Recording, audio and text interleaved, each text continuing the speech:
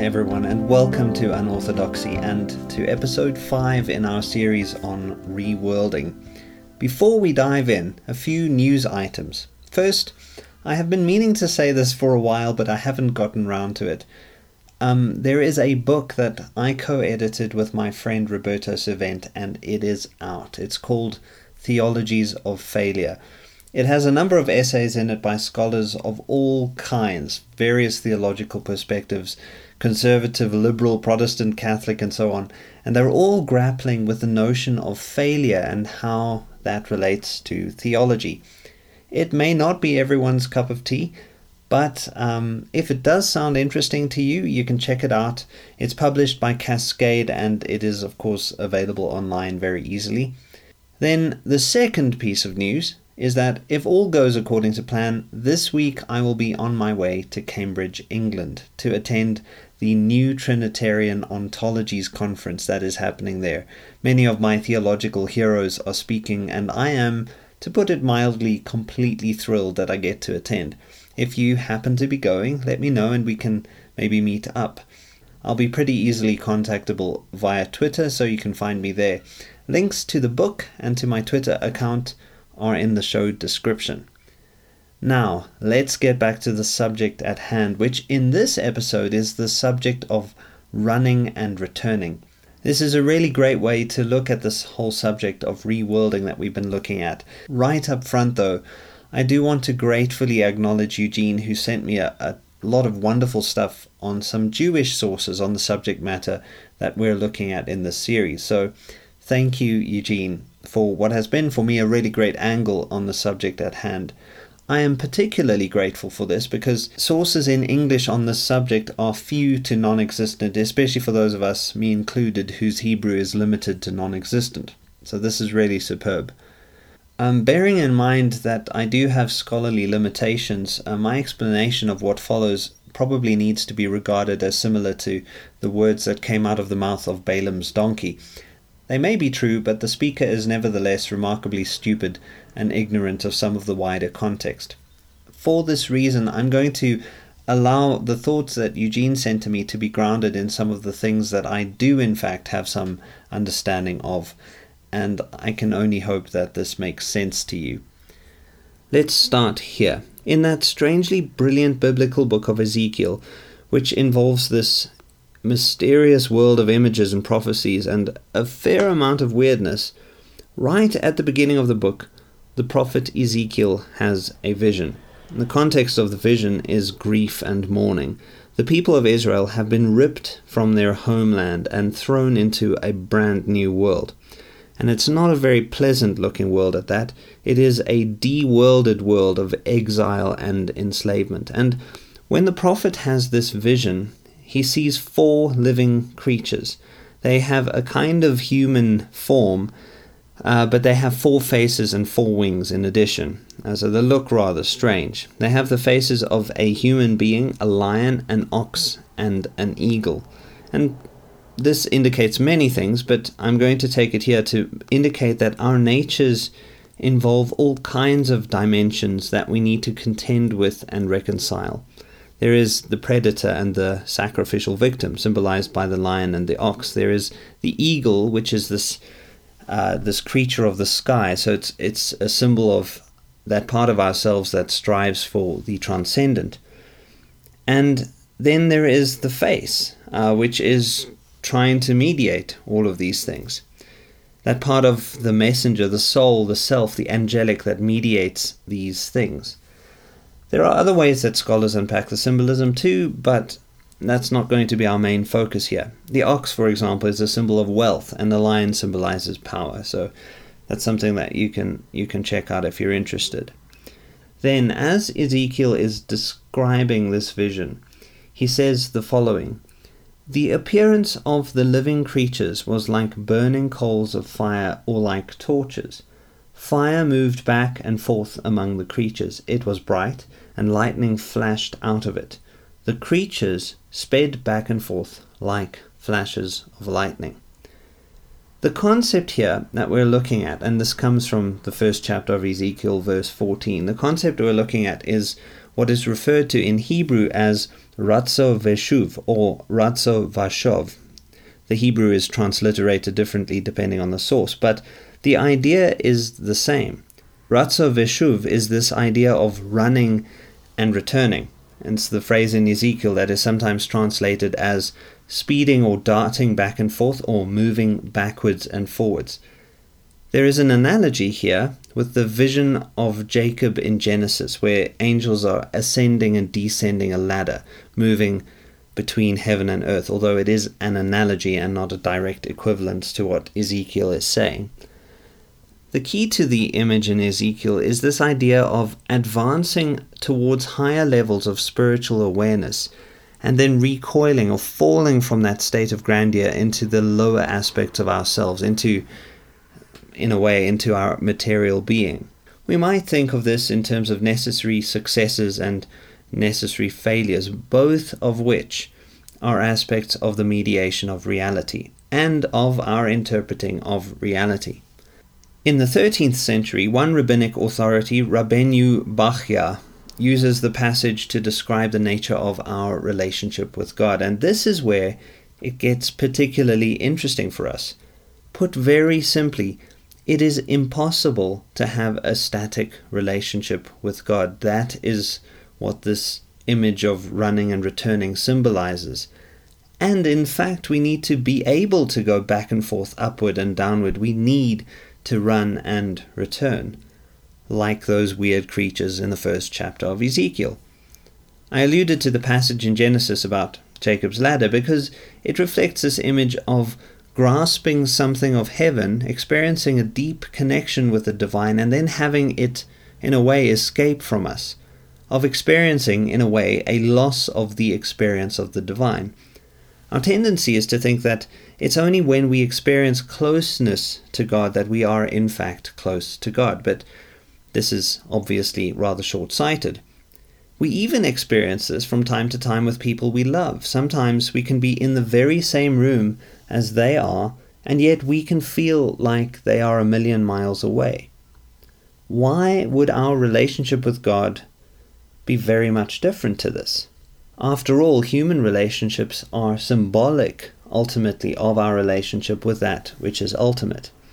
The transcendent, which is ever present, is not something we can escape because it is the ground of our very being at every moment and in every way, and yet we may not always feel this presence. And also, as is the case with our natures as interpretive beings, we may sometimes misinterpret the feeling of absence as actual absence.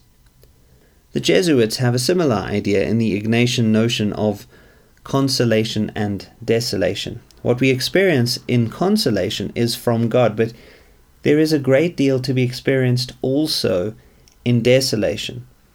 The experience of desolation is, whether we feel comfortable with it or not, equally a gift. It is equally vital to the life of faith to, in a way, experience a loss of faith and many struggles that go along with it. In fact, if you have never lost faith, never felt the absence of God, something is being repressed, in all likelihood. It's like that thing that the atheist Julian Barnes said, "I don't believe in God, but I miss him." There's something, in a way, healthy in this atheism. If you could ever conceive of a form of healthy atheism, it's a recognition that something or someone haunts us in the feelings or experience of desolation. St. John of the Cross also reflects this idea in his notion of the dark night of the soul.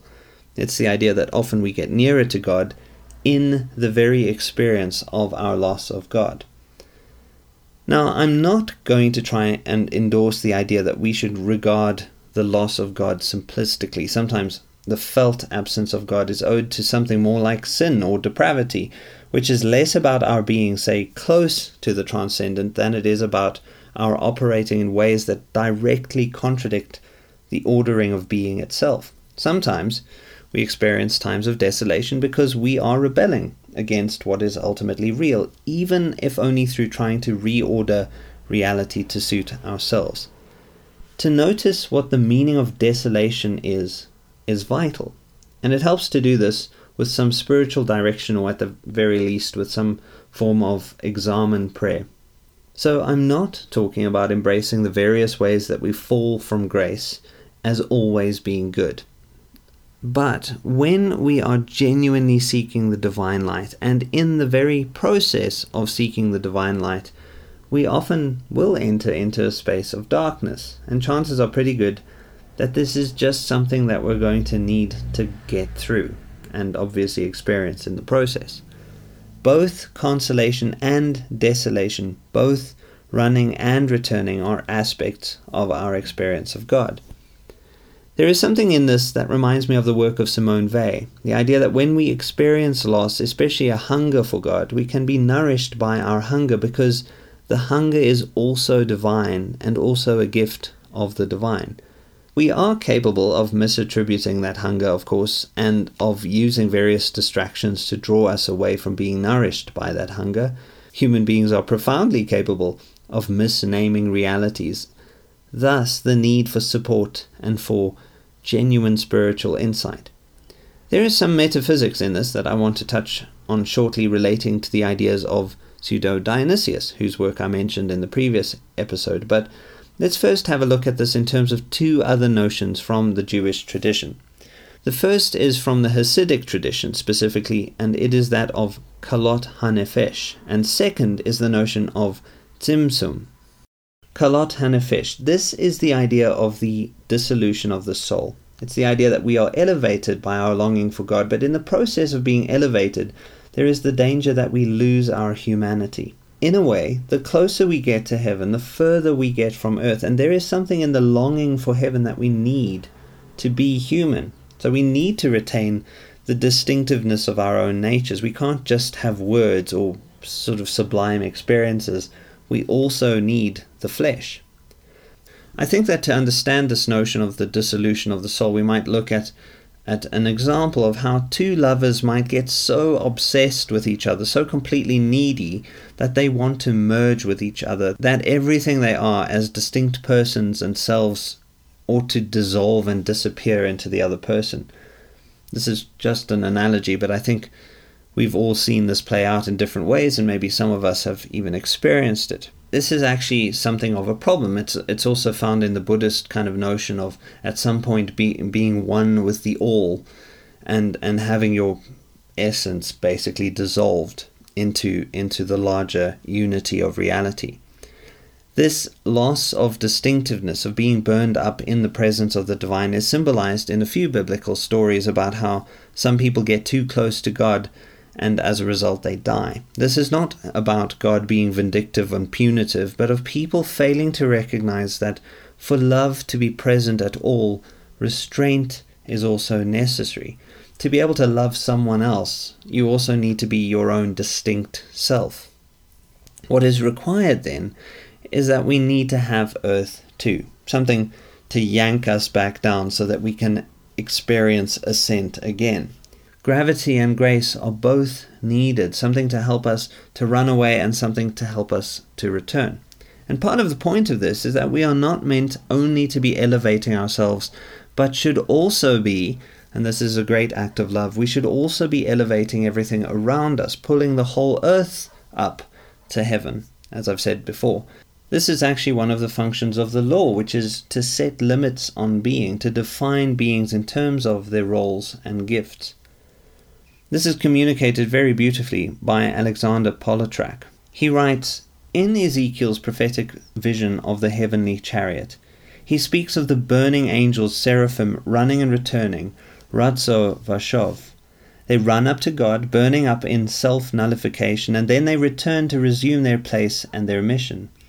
This rhythm of running and returning is fundamental to life. Heartbeat and breathing are reflections of this rhythm. The dynamic of running and returning is key to our divine service. We should strive to get closer to God, to get higher in our appreciation of the divine, but we must always return to our post and to our mission to elevate the world, not just ourselves. Polotrak then compares this running and returning to the rocking back and forth in some forms of prayer. He says, we rock when we pray to God in the morning, but then we roll back to work and make an honest living to support our families and make this world a better place. It's about rock and roll, basically. So, in mentioning all of this, that couples the idea of running and returning with the idea of the dissolution of the soul. But then there's this other mystical idea of Tzimtzum, which is this idea that for God to create, he needs to restrain himself. He needs to, in a way, self-abnegate. He's got to recede to give room for the existence of that which is not God. As Simone Weil says, if God did not recede to create, there would be nothing but God. Creation has to do with the reduction of the infinite light necessary for it to be physically manifested. The infinite light is also, paradoxically, a kind of perfect divine darkness out of which the light of creation can shine. There is maybe a little bit of a metaphysical problem that I see in this idea of Tzimtzum, and I think it should be taken more symbolically than as metaphysical reality. The metaphysics of God's relation to creation is not one of competition. So that is what Tzimtzum really must represent, this idea that God and creation are not in any way in competition, which is why in Christianity we can have this image of Christ, who is true God and true man. That's impossible. It's 100% God, 100% man. And how does that work mathematically? Well, it works very easily because there is no competition between God's nature and true human nature. So that's something to keep in mind as we go on. So much in life works according to this principle of Tzimtzum. Something recedes to allow something else to flourish. And again, that's why it is a significant principle, because it reflects something that is deeply true. This is then echoed and reciprocated or carried forward. You can even think, for instance, of the Lion King's very simple explanation of the circle of life. Lions eat the antelope, and when lions die, their bodies feed the ground, and the grass grows, and the antelope then eat the grass. Yes, life is more complex than this, but the principle remains true, which is that all things have to recede, and it's in this receding that they reclaim their truest being. To quote Jesus, we have to learn to die to ourselves to be able to gain our lives. It's on this point that I want to bring in some of Pseudo-Dionysius's metaphysics. The idea is this: all that has being is owed to that which transcends being, and the source of being is the good, that is, God. The first gift of goodness is existence itself, and as St. Thomas says, echoing Dennis, being as such is good. Existence in itself is a good thing. But then life also, as we know, involves many forms of death, which in the Christian tradition is transformed from a metaphor of evil to a metaphor of faith. To die to self is to learn to rest and return to that which can help to elevate us again. Running and returning is about running up to the source of all things and then falling back down, returning to earth to allow that same source of all things to lift us up. This gives us a very beautiful pattern to look out for in our lives, but it also comes with two warnings. Sometimes what people do, at least as I've observed, is that they fall away from one understanding of God into another, but instead of seeing the fall, the return, say, as an intermediate state that allows us to run back up to God, from God in a way, they'll get stuck. They'll insist that they have arrived. They'll treat the new state as more fixed than it really is. And so the first warning is this: beware of treating your own running and returning too rigidly. Keep being open to growing and learning. Keep looking for the divine light, even if it means that sometimes you may find yourself surrounded by divine darkness. The other warning is a little subtler and requires a serious dose of discernment. Sometimes people feel that they have grown or that they are growing when their essential ego structure is just as firmly in place as it ever was. As studies on self-deception show, we are notoriously poor at judging our own personal growth.